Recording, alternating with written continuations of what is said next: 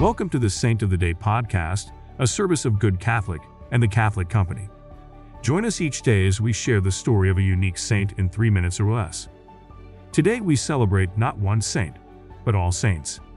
All Saints' Day, also known as All Hallows' Day or the Solemnity of All Saints, is a Christian solemnity celebrated in honor of all the saints of the Church, whether they are known or unknown. From the 4th century, feasts commemorating all Christian martyrs were held in various places, on various dates near Easter and Pentecost. In the 9th century, some churches in the British Isles began celebrating All Saints on the 1st of November, and soon after, this was extended to the whole Catholic Church by Pope Gregory IV. In the Western Christian practice, the liturgical celebration begins at Vespers on the evening of the 31st of October, All Hallows' Eve, also known as All Saints' Eve, and ends at the close of the 1st of November.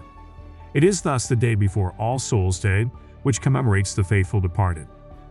Throughout the world, All Saints is celebrated with many beautiful traditions.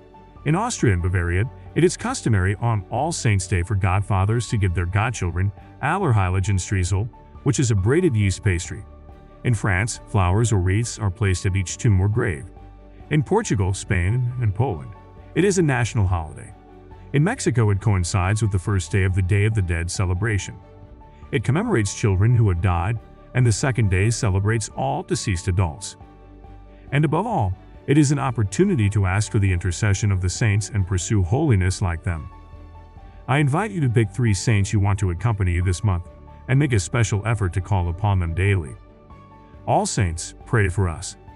Thank you for tuning in. This is a Good Catholic podcast. If you like what you heard, check us out at goodcatholic.com and make sure to subscribe to our YouTube channel.